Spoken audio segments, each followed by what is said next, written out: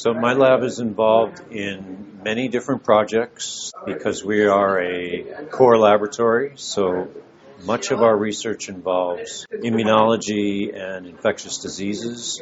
So we're doing a lot of sequencing on bacterial genomes as well as host response to various types of infections. We're using the solid 5500 for most of our large-scale projects. We also use a MySeq for some of the bacterial genome projects that we're working on right now. And the combination of the two has worked out very well for us because the solid is able to give us the capacity that we need to look at mammalian transcriptomes, and the MySeq is more amenable to the smaller genomes.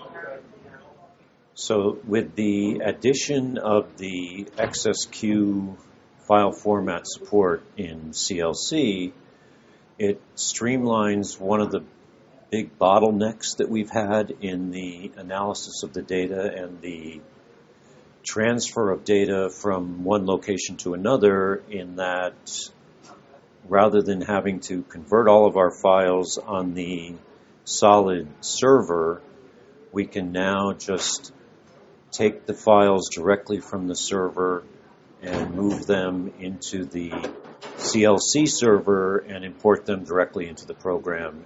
Basically skip one entire step that was a very time-consuming